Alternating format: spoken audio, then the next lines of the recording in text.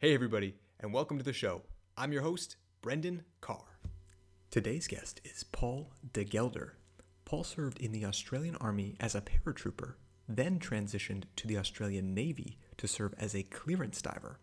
On a mission in 2009, Paul was attacked by a bull shark in Sydney Harbor. In that attack, Paul lost both his right hand and his right leg.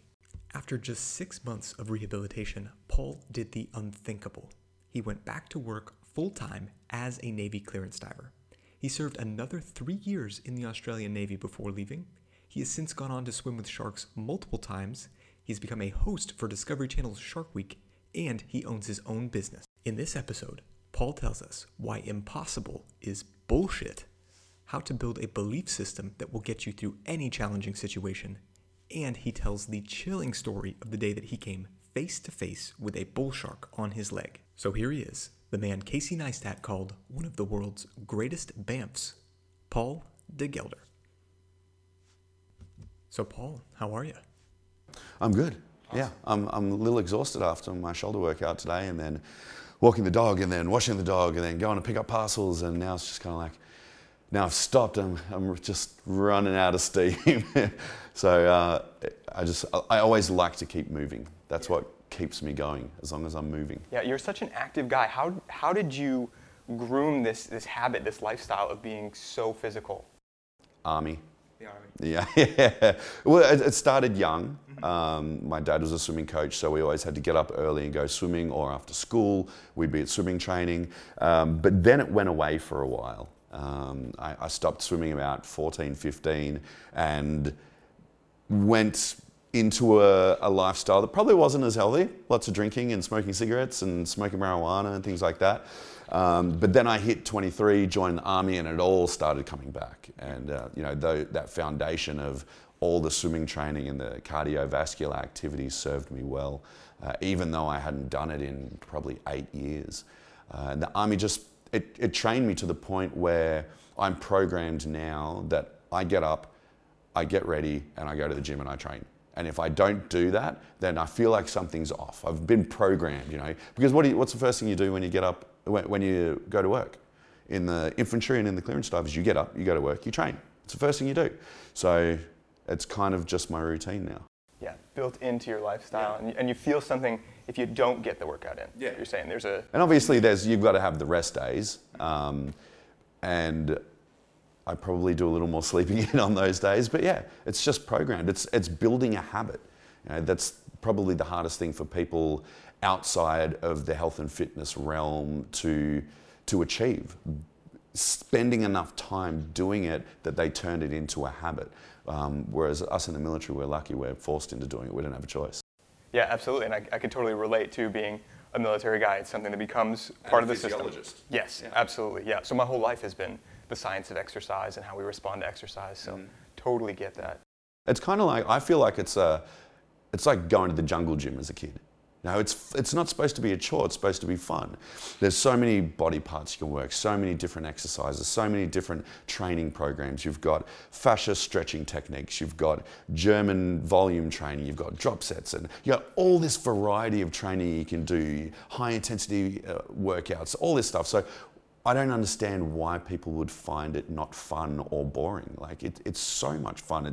It's like going to the jungle gym as a kid. You just get to go in there and play and do whatever you want. Yeah, absolutely. Like I just discovered kettlebell training, okay. And I feel like something comes alive when I'm swinging heavy weights around and moving and dropping into a deep squat and throwing something heavy over my head. Yeah. There's something that comes to life when you do that, like playing as a kid. It's animalistic. Yeah. You feel like the gorilla in the tree swinging little monkeys around. Oh yeah, absolutely. Yeah, it brings something out for sure. So for you, as a guy who you said you had this lifestyle before the military where you were getting into drugs and drinking and things like that, and maybe there wasn't the authority or the structure in your life, how did you come to take on a very structured military life? How did that transition go for you? It was so hard. Yeah. It was so hard. When I was thinking about joining the Army, I called my brothers because they were already in artillery. And I called them up, I said, hey, what do you think about me joining the Army? And they just pissed themselves. They were like, no way, there's no way you can do this. It's like, your lifestyle and the military lifestyle do not go hand in hand. But if you're going to do it, it's great. Just don't join infantry, because that's really hardcore. So I thought, I can't have my baby brothers tell me what to do. I'll join infantry. And just sort of, that's kind of how my life has always been. Don't think too much about it. Just jump in head first and see what happens. And then by that stage, you can't get out of it. Like you're not getting out of basic training unless you've got a serious injury. And I'm not going to pull something stupid like that. So I tried to change the way that I saw my situation and the way that I dealt with it, instead of rebelling against it like I had so many times in the past, going through school and going through discipline at home. I tried to look at the good things that I enjoyed within the basic training, which, my physicality started coming back because I wasn't drinking and smoking weed and cigarettes and stuff like that. So I started to get this feeling of, I'm getting stronger, I'm getting fitter, and you know what? It was always a competition. Boys together, it's always a competition. So I started beating guys, a couple of guys, and then more guys, to the point where I got the PT award at the end of basic training. So I had this sense of pride after that. And there's stuff you don't like. No one likes parade ground. No one likes sitting on the hard-baked earth, cocking a machine gun like this, getting tendonitis in your elbow, and getting bitten by mosquitoes and freezing cold and boiling hot. But you're hanging out with your mates. You're out in the bush or the jungle, covered in can paint, with a machine gun and a rifle. We had the big Wombat grenade launcher guns as well. So it was kind of cool when you looked at it like that. Sometimes you've got to step outside yourself and look down on what you're doing and go, yeah, it's not so bad. I could be doing a lot worse. I could be back out in the civilian world, sitting on my ass, working behind a bar, smoking cigarettes and drinking bourbon and Coke, and not having anything fulfilling and not building anything. So when I looked at it like that, it kind of motivated me to keep going and keep trying to excel. And then through doing that consistently, I was training myself, and I was training my brain and training my body, and it got easier and easier to look at that. And it's true in anything that we do, whether it's happiness, whether it's physicality, whether it's emotional well-being, things like meditating. You're never going to be great at it when you start. Sometimes we're not happy. But the more you practice, like after what happened to me, I wasn't happy. I was looking down the barrel of losing my career and everything that I held dear to myself. So I learnt by that stage that I need to train myself. I need to practice continuously to get to where I need to be, happiness-wise, physical-wise, and in my career. So over the years in the military, that trained me, because we go through a lot of bad shit. We have to deal with a lot of really crappy scenarios. Our bodies go through hell, our minds go through hell. So it forced me into continuously practicing to not just be positive, but use useful beliefs, that I was doing things for a purpose, I was doing things for a good cause, I was serving my country, I was representing my country and myself, and I was looking after my mates. And that just kept building and getting stronger and stronger and stronger, to the point where now I can't even believe how good my life is. Yeah, and this idea of useful beliefs, it seems like it's one of your superpowers. You have a way to take situations and to build this belief system around how you're going to attack the situation. Could you explain in kind of a general term how someone could go about doing that if they come across something in life and they want to build a belief system that's going to help them to get through it? Yeah, well, look, I'm not immune to the downside as well. I get just as cranky and upset as everyone does. I have my bad days. I get mad at people. Sometimes I'm impatient. A lot of the times that has to do with whether I've had enough sleep, actually. Sometimes it's just that simple. If I haven't had enough sleep, I've had a restful sleep, I wake up and I'm just very impatient with people. But I know that. I know the cause, I know the effect, so I know how to solve the problem. And that's one of the biggest things that you can do. If there's something going wrong, you got to look at why. Think about it, why? Why am I having a shit time? Why am I upset? Why am I angry? And if there is a reason, then there is a solution. I'm a firm believer in that there is no problem that is so great that there is not a solution that you can use to overcome it, whether that be talking about the problems, getting it off your chest, and getting advice from friends and family and colleagues and workmates and all of that, whether it's taking some time out, getting off the phone, getting off the computer, going down to the beach. That the ocean out there, as you know, it just has this incredible ability to wash away a lot of the stresses and tensions that we have in our lives. So doing that, going for a swim, just like, I don't even go in the ocean here. I'm not sure about the ocean in LA, but I don't need to. I can sit on my balcony there and I can see it, and I just need to know that it's there. I can never move away from it. So what I do is I just find the root cause of the problem, I address it, and I'm quite, back in the old army days, I probably wasn't as in touch with myself. I wasn't in touch with my vulnerability, because we get trained to just man up, man up, don't worry about it, just bury it down, just don't even think about the bad stuff. Just move forward continuously. Definitely. Always about the compartmentalizing everything before the mission. Yeah, you don't need to talk about it. If you talk about it, it becomes real. If you don't talk about it, then you worry about it later. But the problem is, then later you got to worry about it all, and you get dumped with all this emotional baggage.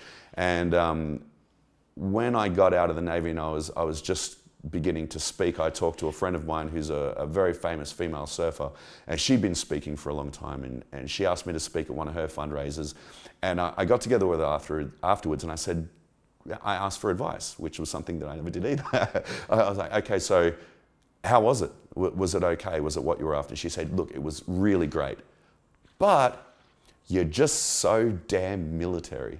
You just, this happened, and this happened, and this happened, and it's like, it's great, but you need to give more of yourself, because through doing that, then you'll be able to attach those feelings to the audience as well. Through vulnerability is strength. And I took that away and thought about it for a while, and I was just like, I don't know how to do that.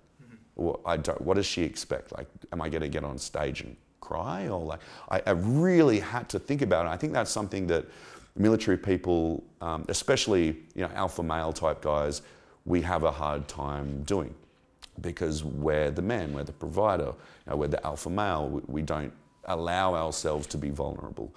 And it was something that I really had to try and do, because at that stage I was out of the Navy trying to build a new career, and if I wanted to be the best at it, then I had to take advice from people who'd been doing it, no matter how uncomfortable that was.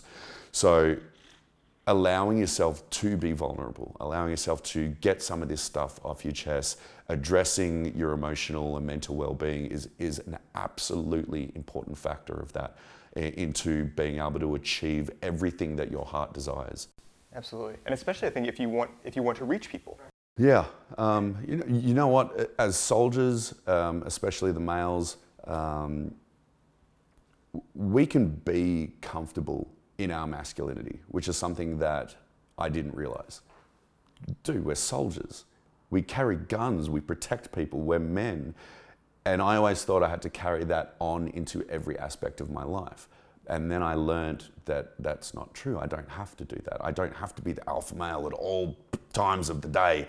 I can still go into the gym and smash it up as hard as I want. I can be the protector and I can be the provider, but I can also be a sensitive guy as well. Like, I can just relax and I can chuck on a pair of pink shorts, metaphorically speaking. Like, you don't have to be that alpha male all the time. You can be the carer as well. And I think that just makes you a stronger man. Yeah, and in an event like speaking, it would seem that if you really want to touch people, if you want to reach them, if you have a message that you're bringing, if you're trying to share an idea to the world, if you can take those walls down a little bit, you reach people better. You get a little closer to them. Definitely. When I was writing the book, there were certain aspects of the story that I really was unsure about writing about. Parts where when I was a teenager and I started slashing up my arms because I was struggling with life and I was super depressed. It was never diagnosed because I never told anyone, but I was struggling at school. I was struggling at home with discipline. I was just struggling at life in general. And the cutting of my arms and my skin and the pain felt like the only thing I could control. But I was really scared about putting that in the book and giving that much of myself. But the stories like that I did put in there, they were the ones that people spoke to me about the most. You know, I was walking down the street in Sydney one day, and this young guy came up to me, and he spoke to me about it, and he said, I'm so grateful for reading your book, and you know, I was a self-harmer as well, and I thought there was something wrong with me, and I thought I was alone, and your book and your stories helped me so much getting through that, knowing that I'm not broken because of that situation. And so that vulnerability, the things that I was most scared about telling, were the things that helped people the most. So now I've learnt that lesson. Now I can give more of myself, and I don't have to worry about being embarrassed about these stories, because we're just humans. You know, my story is no bigger or better than anyone else's. It's just a little bit different. I may have learnt different lessons that I can provide to other people, and I can still be a sponge and absorb lessons from others. You know, we're all here to help each other get through this crazy thing called life. I think that student attitude is part of the reason that you are going so far, that you have so many things going for you. You seem to learn from everybody, and you talk so much about who you learned from growing up. Could you maybe talk a little bit about some lessons from your dad, your grandfather that you learned growing up? Yeah, my grandfather was my hero when I was a little kid. Love my dad, but you know, you see dad all the time, so he's always making me go swimming training at 5 o'clock in the morning. But you know, on certain weekends, I'd go up north and hang out with my grandfather, and we'd do the cool stuff. You know, we'd blow up the raft, and we'd raft down the river, or we'd go out spearfishing, and he'd give me a spear gun, and I was too small to even cock the gun. And he'd let me go out there, and we'd spear stingrays together, and we'd cook it all up. And he kind of taught me about being the adventurous side of life. He reminded me of like David Attenborough, a young version of him. And Dad taught me discipline. He taught me one of the greatest lessons that I have in life, which was swimming. I was able to transfer from the Army Airborne Infantry to the Navy clearance divers without ever having scuba dived in my life, because I was so comfortable in the water. Without those lessons from my dad, I wouldn't be where I am today. I may have 2 hands and 2 legs, but I wouldn't be living this amazing dream, living in America, traveling the world, filming for Shark Week. Absolutely. You know, and this is literally a dream life for me. Yeah, we were talking before, you have so many irons in the fire, so many projects going on, and it's funny how the twists and turns of life, the things that seem like curveballs, might be something you knock out of the park. Yeah, exactly right. Through the worst thing that has ever happened to me, the thing that nearly killed me, has come the greatest opportunity. Yeah. As long as you don't give up on it. You know, I literally had to rebuild. I was in a hospital bed. I had a bulb of ketamine around my neck, permanently pumping ketamine to my stomach. I was self-medicating morphine. My leg was just cut off. My hand was gone. I was looking at the barrel of losing my career. I couldn't ride my motorcycle anymore. I couldn't even go to the toilet by myself. This was just, what am I going to do? But the thing is, that's not a rhetorical question. You know, you have to seriously think about, what am I going to do?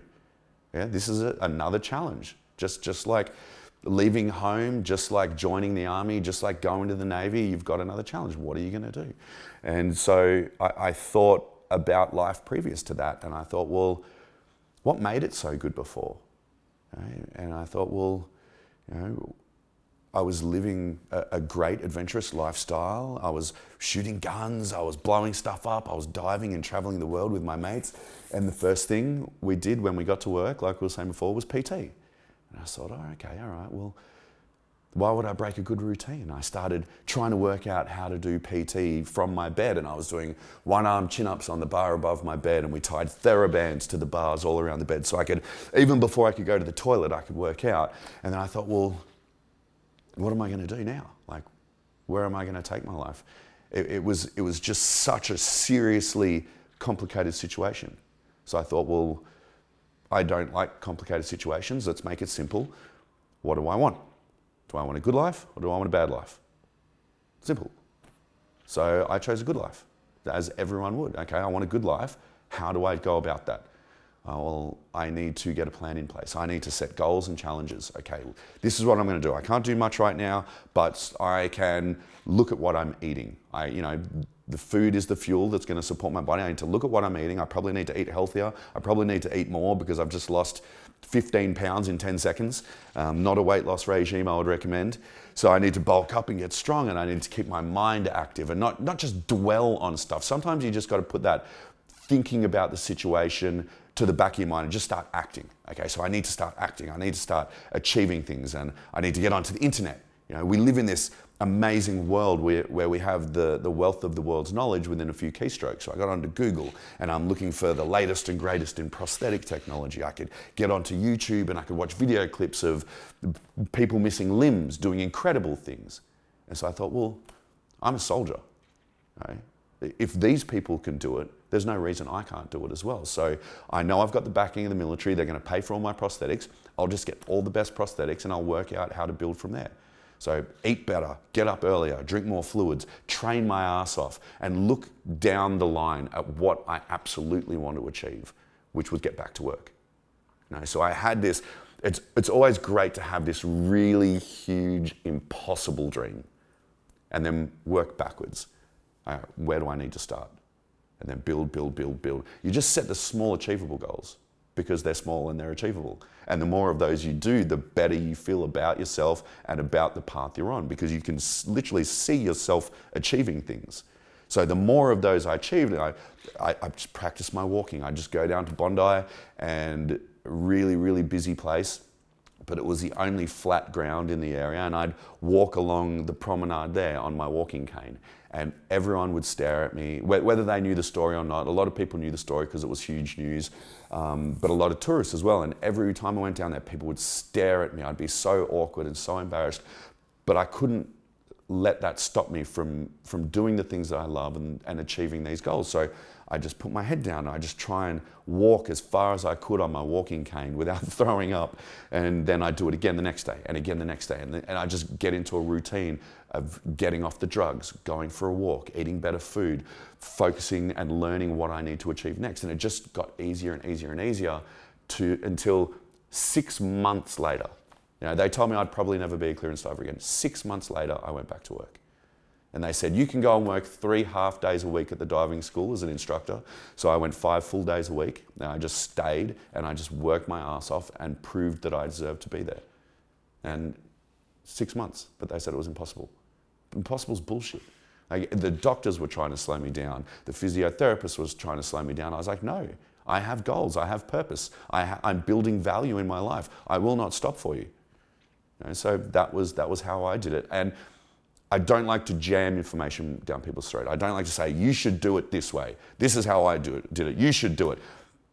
But if I can do it this way, then there's no reason that other people going through a similar set of circumstances, whether it's going through problems with your own kids and learning from the fact that I had problems as well. Maybe you don't need to stress out so much about your children. Maybe just love them. Maybe just instill good values in them and just let them know you'll be there for them whenever they want you, because that works. That's what I needed then, and that's what helped me get through that period of my life. And I stopped slashing myself, and I started doing more physicality, and I started doing better in life as well. But I've kind of forgotten where I'm going with that.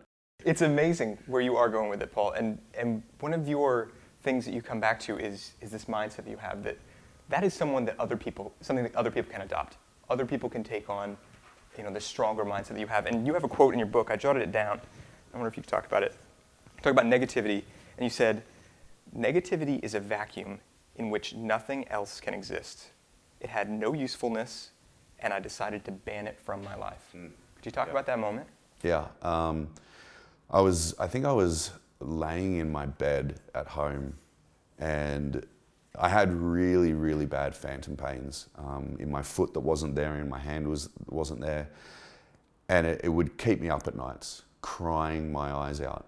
Because I just couldn't get to sleep, and I was so tired, but the pain was just so intense, and I was drugging myself to the eyeballs, and it wasn't working for the longest period. And then all of a sudden, maybe I just black out because of all the drugs. And I'd wake up in the morning and I was so tired, and I just didn't want to get out of bed, and I didn't want to face the world. And I was really struggling with that positivity and with that impossible dream of going back to work. So I thought about that. And I thought about, I get to have a choice in this. My body is struggling right now, and that's understandable, but I get to have a choice. This may be the only power that I have right now, how I make my choices, what I choose to do. And so, like I was saying before, I made the simple choice. What am I going to do? Good life or bad life? I choose a good life, because of what is in a bad life? Negativity. I could have pushed all my friends and family away that were giving me support. I could have got addicted to my amazing pain meds. I could drown my sorrows drinking. And occasionally I did do that. Not for long periods, maybe a day here, a day there. I just couldn't handle it, and I'd smash a bottle of vodka or whatever like that. But the next day I'd be like, you're an idiot. What did you do that for? Now you've got phantom pains and you're hungover. You're an idiot. Stop doing that. So I'd give myself that mental uppercut, and I'd get back on track with my goals. And one of the best things my friend said to me was, it's okay to feel bad. Never feel bad about feeling bad. It's okay. Just identify why you're feeling bad. Maybe try and fix it. If you can't, just fucking move on. Just get on with life. And so whenever I did feel bad, whenever I was having a really shitty day, and I might feel guilty for not going out and trying to achieve my goals, I go, it's okay. It's all right. It's okay. It's not a bad thing to feel bad. We all feel bad.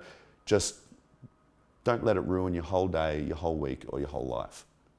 And that's something that helped me with that negativity, because you can get easily stuck on that negativity. It can go from being a speed bump to a red light, and you just will not ever go past that red light if you don't want to.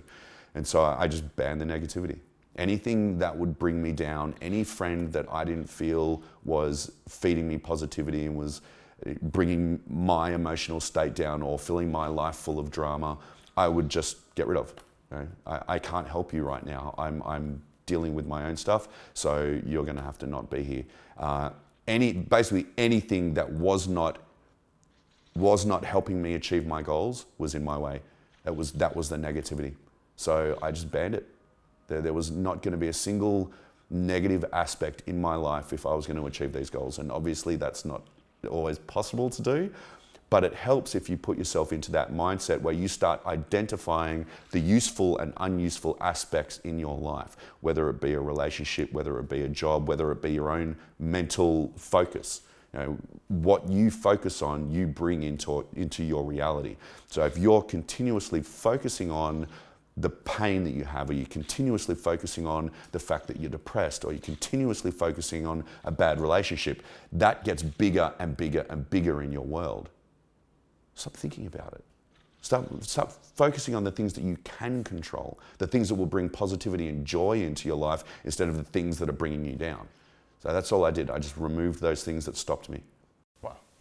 And it's when you touch on these ideas of this big goal that you talk about and banning the negativity, it seems like there's this feedback loop. Like in the pursuit of this big goal, you're cutting back on the negativity to have a better life, and then the pursuit of the goal leads to the better life, and you want the better life to get to the goal. It seems to go around and around for you. And the funny thing is that as soon as you start getting closer and closer to that big goal, bigger goals start opening up. And all of a sudden, that impossible dream for me of getting back to work was so close. They said I could go back to work, and now I'm like, what else am I going to do?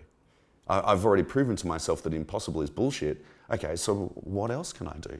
And I started thinking, well, maybe I can get requalified on all the diving equipment, and I did. And maybe I could get into maintenance, and I learned how to break down all the diving helmets into 1,000 pieces and put it all back together with one hand, and it just got bigger and bigger and bigger, to the point where now it's like, what am I going to do next? Like, I've literally moved to America, started a whole new career in a realm where I grew up looking at people in my job as my heroes.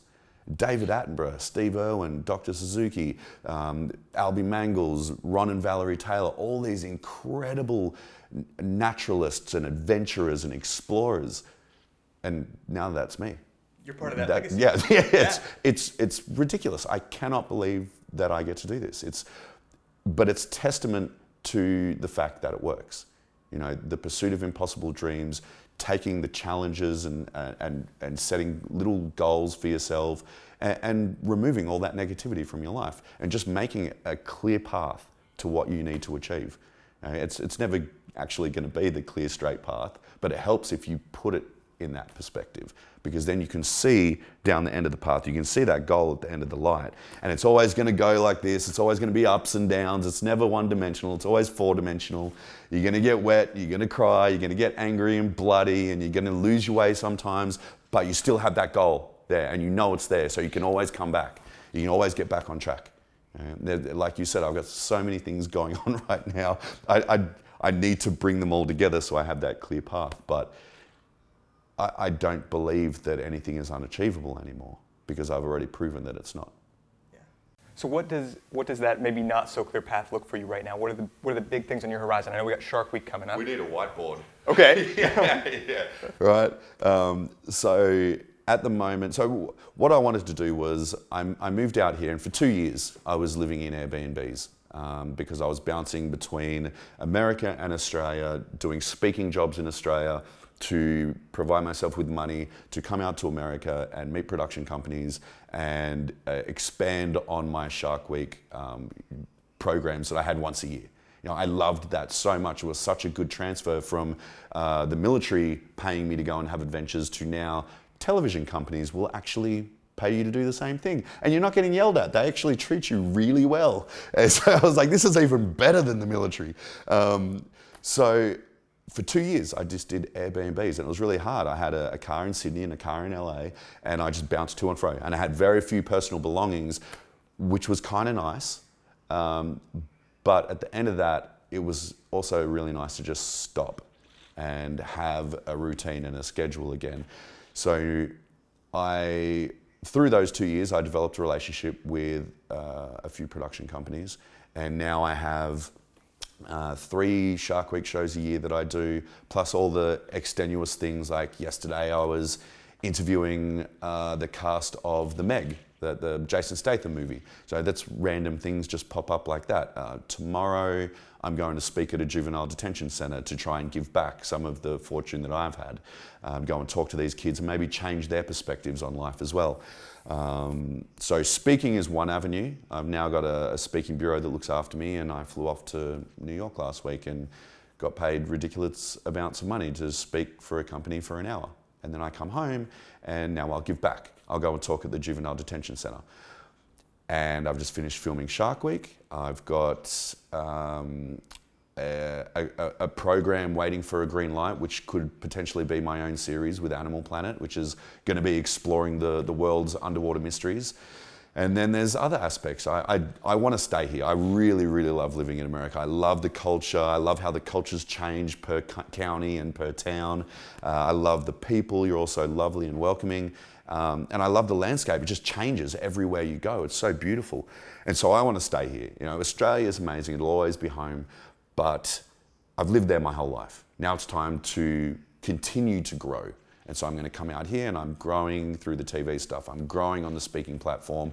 And I also want to make sure that I can afford to live here. So I'm using some of the money that I've made wisely investing in businesses, so that I'm not making any money yet, and I probably won't for a couple of years, but I know it's there. I know it's building. I know it's working for me. So that's going to help me out in the long run.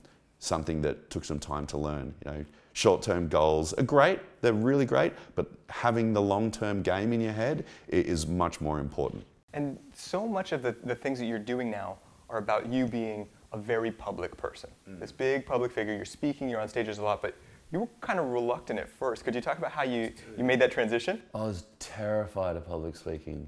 There was only 2 things I was absolutely petrified of: sharks and public speaking.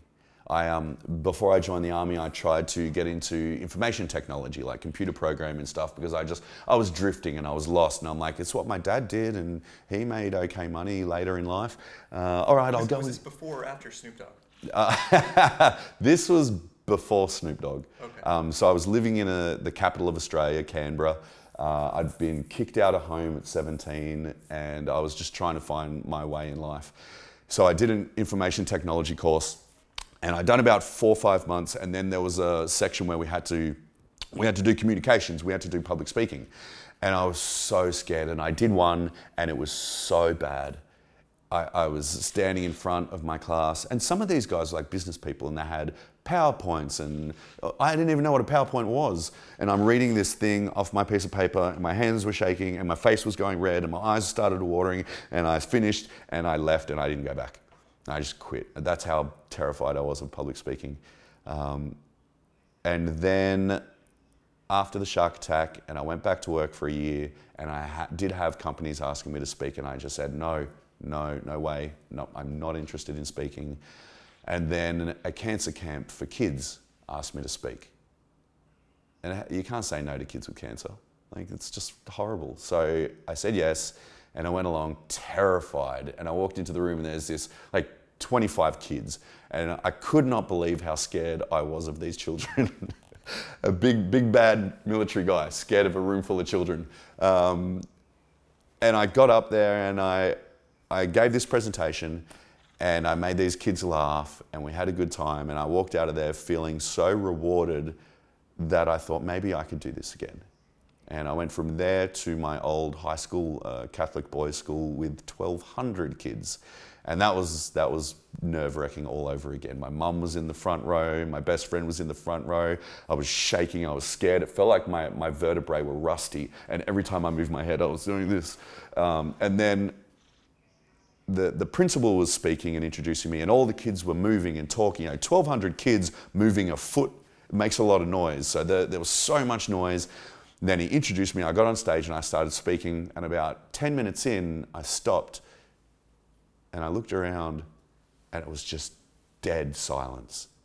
And 1,200 faces looking up at me with their mouths open. And I looked down at my buddy, and he was just like, it's like, this is amazing. And so I continued on, and it just got bigger from there. I started doing very, very small free jobs for charity events, and then corporations asked me to speak for them, and I started making a little bit of money.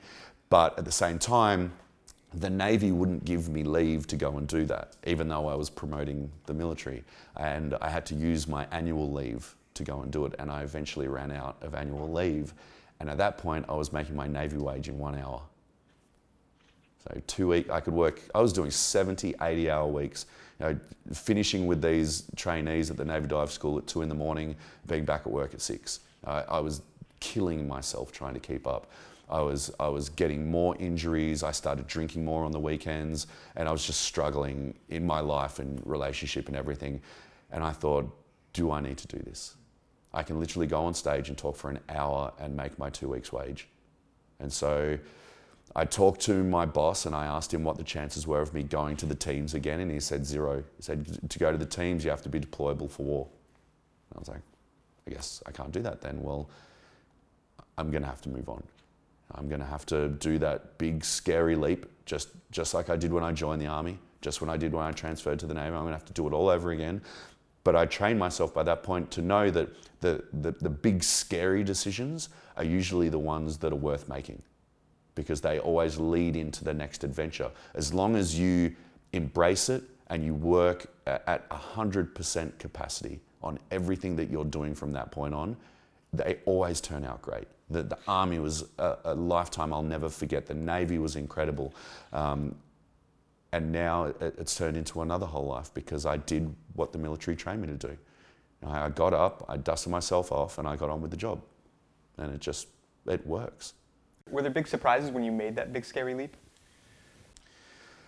Civilians are kind of painful. I really had to just change the way that I thought about people. But at the same time, I learned a lot from them.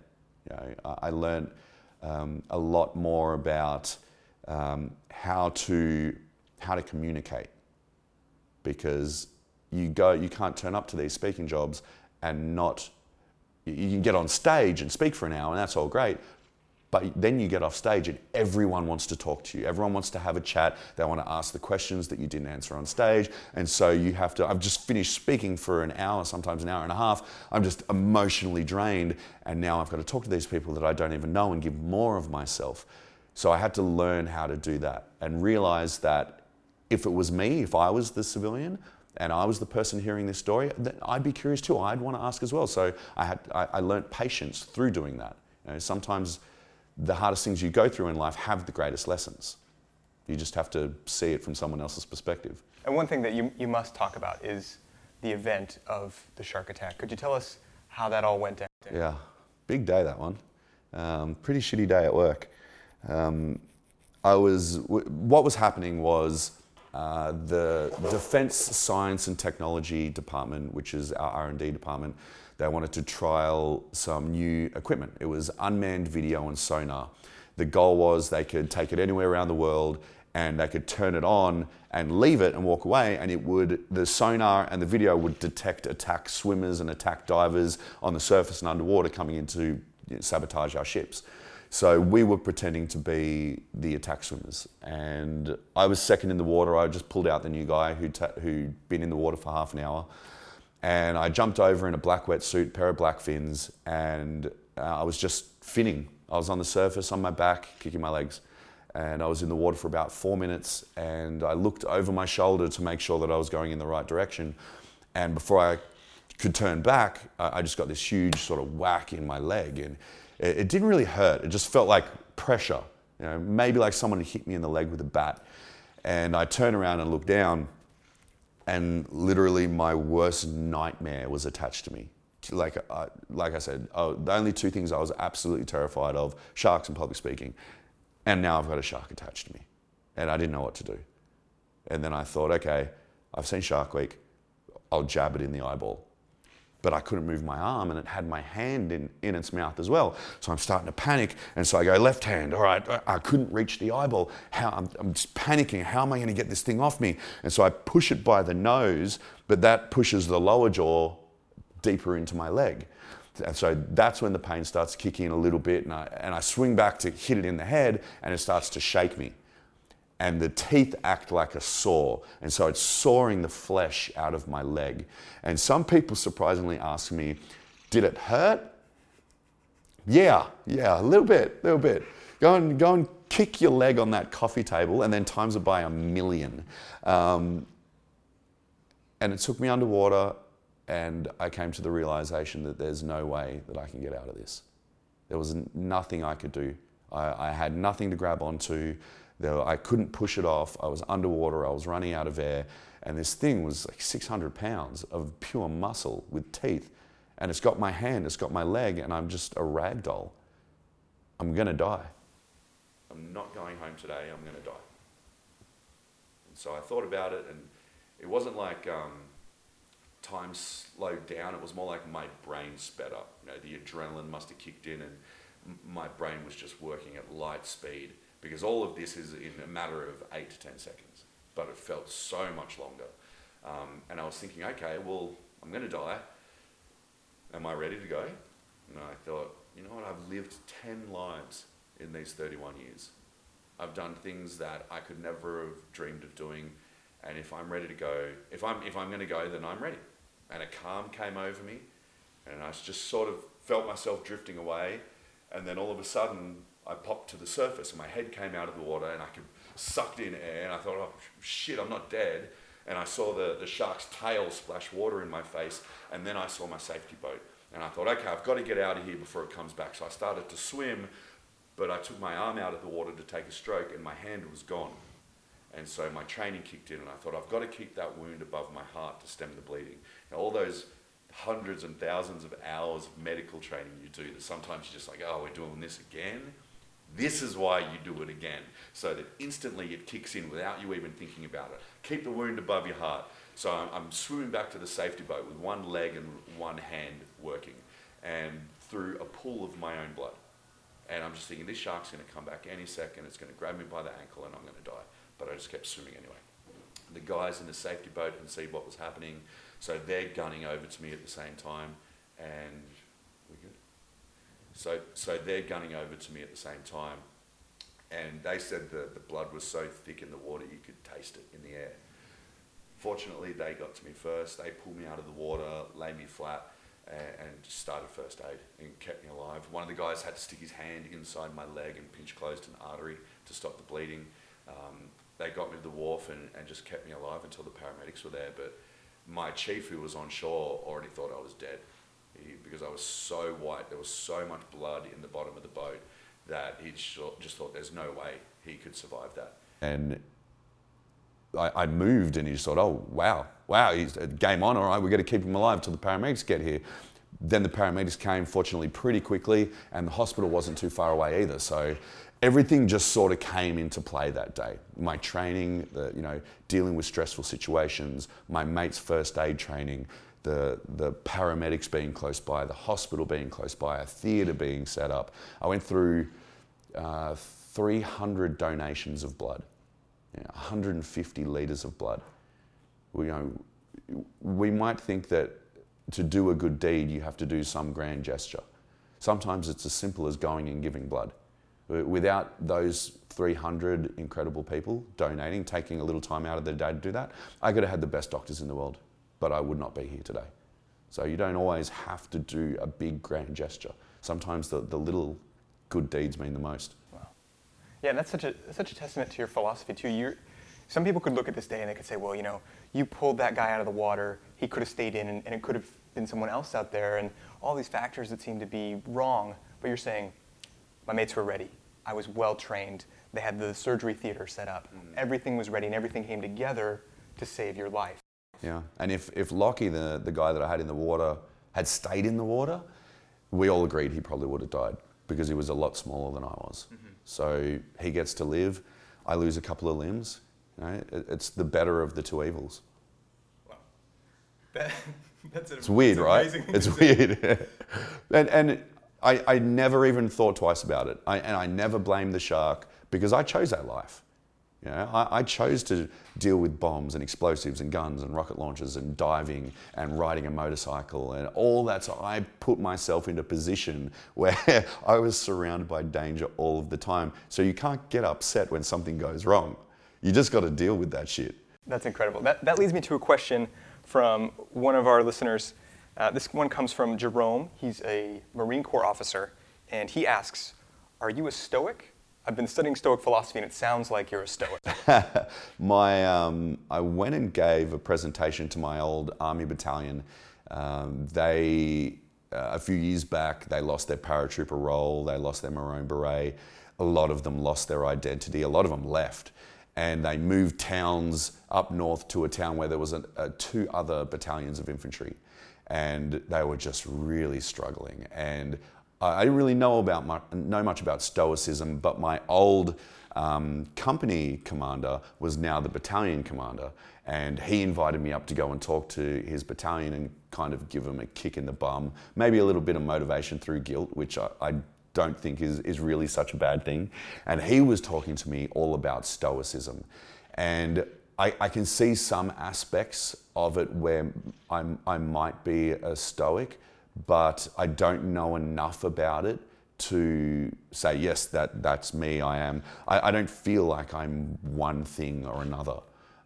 I feel like there's so many aspects to the world and to life and to our emotional state that saying I'm a Stoic would mean that I'm not something else. And I feel like I need to have every aspect of the human experience in my life. Yeah, but he was talking to me a lot about Stoicism. He gave me a whole bunch of books to read, which I never end up reading. I just forgot. But yeah, I don't know.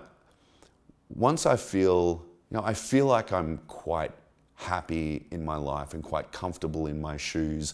And so I don't feel like I need to try and embrace another sort of, I don't know how to channel Stoicism into something. I don't feel like I need to change who I am. I don't need a lesson on Stoicism or whatever else is out there to make me a better person, because I feel like I'm doing really good, especially in this current situation of having limbs missing and sometimes, just being a human being and struggling with daily life. Sometimes the missing limbs is the smallest part of my bad day.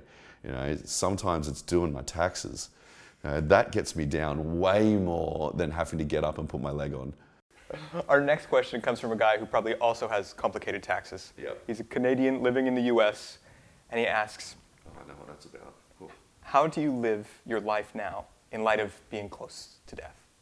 Oh, that's the funny thing about coming that close to death is you realize there's nothing left to be afraid of. Because a lot of the times our greatest fears, the root fear is death. And we all have fears of, maybe dying so that we can't look after our kids, or we're scared of losing limbs or become a paraplegic. But a lot of the time our root fear is because of death. And once you come as close to death as I did, it's like, I get a second chance now. I'm not wasting any more time. I'm going to do everything. I'm going to walk through every open door. I'm going to take every opportunity because I don't know where it's going to lead now. It could lead somewhere amazing. So that's how I started doing the public speaking. That's how I now dive with great white sharks without a cage, or I hand feed bull sharks in Fiji. I swim in the middle of the night with oceanic white tips and blue sharks and mako sharks. Not because I'm stupid, and not because, well, a little bit stupid. Not because I'm asking for death, but because I've mitigated the risk. I no longer have the fear, and it's amazing what you can achieve when you take fear out of the equation. Is there anything else that you're afraid of, or you used to be afraid of, that you're yet to try, that you're looking forward to going at? Doing my taxes? No, not really. Like, nothing that I really fear. Sometimes I get nervous about things. Yesterday was a new experience for me, interviewing people on camera, especially big stars like Jason Statham and Ruby Rose, who's like a superstar in Australia now. And you've got this huge, big studio and all the lights are on you. You've got these famous actors and all the cameras, and I'm totally out of my comfort zone. In my presentations, I know exactly what I'm going to say. I've been doing it for years. I know how to read the audience. I know how to give people what they want and what part of the stories work and what jokes work. Here I'm like, I was given the script not even 12 hours beforehand. And now I've got to remember all these questions and be funny and witty and smart, and my heart's beating out of my chest. But it's not a fear. It's just a nervousness, but I've learned how to transfer that nervousness into an excited feeling. Like, just before I'm going to get out of the cage with a great white shark, I'm like, oh my God, what is going to happen here? It's kind of, how do you say that word? You could say it with fear. You say, I don't know what's going to happen. Or you say, I don't know what's going to happen. It's kind of like a jackass mentality. I don't know what's going to happen. Let's find out. So you get out of the cage and you swim out with the great white sharks all around you, and they're not attacking you, and I only have a GoPro on a stick, and I realize if they charge, I'm totally screwed. But I've learned, you have to rely on that training. The military training, you're in a bad situation, you rely on that training because you've learnt it for a reason. And I learned how to deal with sharks and how to hold my ground and the mentality of the shark and facing off with the replicated attitude like that. So I rely on the training and trust that it's going to work. And so far it has. So far. Yeah, that's something I'm going to have to keep in mind as I interview people. I'm just going to compare it to you going out against a great white shark with a GoPro and say, this isn't that bad, I don't know what's going to happen, and it's cool. Yeah. Well, Paul, before I ask my last question, where can people find you online if they want to look you up? Best way is probably Instagram. I usually put a lot of stuff on there. I was really bad at it before, and then Discovery's like, we want you to lift your social media game, Paul. I'm like, oh, all right, fine. You're the boss. We still all have bosses, even though I run my own company now. But I've actually found quite kind of rewarding in some aspects, because you don't just go on. I didn't go on there and post pictures of my abs and look at me. I do some working out, but I do it because people are curious. And I have, there's a lot of amputees out there wanting to work out and wanting to train. So I'll show my workouts, I'll show the equipment that I use. I get to do competitions giving away Shark Week stuff. I get to have a lot of fun on it. I hang out with my dog, I ride my bike, hang out with my girlfriend, just showing people how good life can be when you embrace it. And so that's how I look at it. So Instagram's a really great one. I post a lot of stuff on there. I got a YouTube channel, but there's not a lot on there. Some of the good motivational videos that I posted in the early days with the shark attack footage, with the surgery photos, all that cool stuff. I've actually had 54 people pass out in my presentations from showing the surgery photos. 52 men, only 2 girls. You know, we are tough men. So yeah, just hit me up on Instagram, social media, whatever. And watch Shark Week. Absolutely. Yeah, coming up in July. Yeah, July 22nd, worldwide. So Paul, my final question is, if you were talking to a young military leader and they've got someone, part of their team, they want to bring them back in the fight, maybe after an injury or something else takes them out for a while, they want to help them to feel included, bring them back in the team, what advice would you give that person? I think the thing that probably helped me the most laying in my hospital bed, thinking about how I was never going to be able to live my life the same again, was finding value and purpose. They're the 2 things that get us up out of bed every day, when we feel like we have value and we have purpose.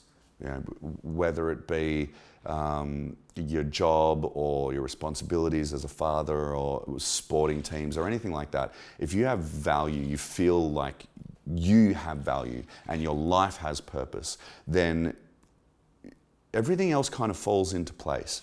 So that's what I found for myself. I feel like if you can help people find that value and give them purpose, or just maybe redirect them, give them a little nudge in a certain direction so that they can find their own value and purpose, then you really don't have too much to worry about, because that's just going to grow. And all you have to do is just give them a little nudge every now and again, because if you're not used to self-motivating in that way and filling up the tank basically with value and purpose and motivation, sometimes it's nice just to have someone behind you, just maybe on a weekly basis or a monthly basis, just going, hey, great job, love what you're doing here. Hey, why don't you expand it? Why don't you do more here or more there? And that, oh man, you'd be so good at that. Just giving them a little coaxing every now and again, give them that value, and then giving them purpose as well. I think that helped me probably more than anything else. Absolutely. Paul, thank you so much. Cheers, mate. Everybody, that was Paul Gelder, Army paratrooper, Navy diver, and shark attack survivor. And if you want to help us get more great guests like this on the show, then be sure to give us a review on iTunes, and we'll catch you next time.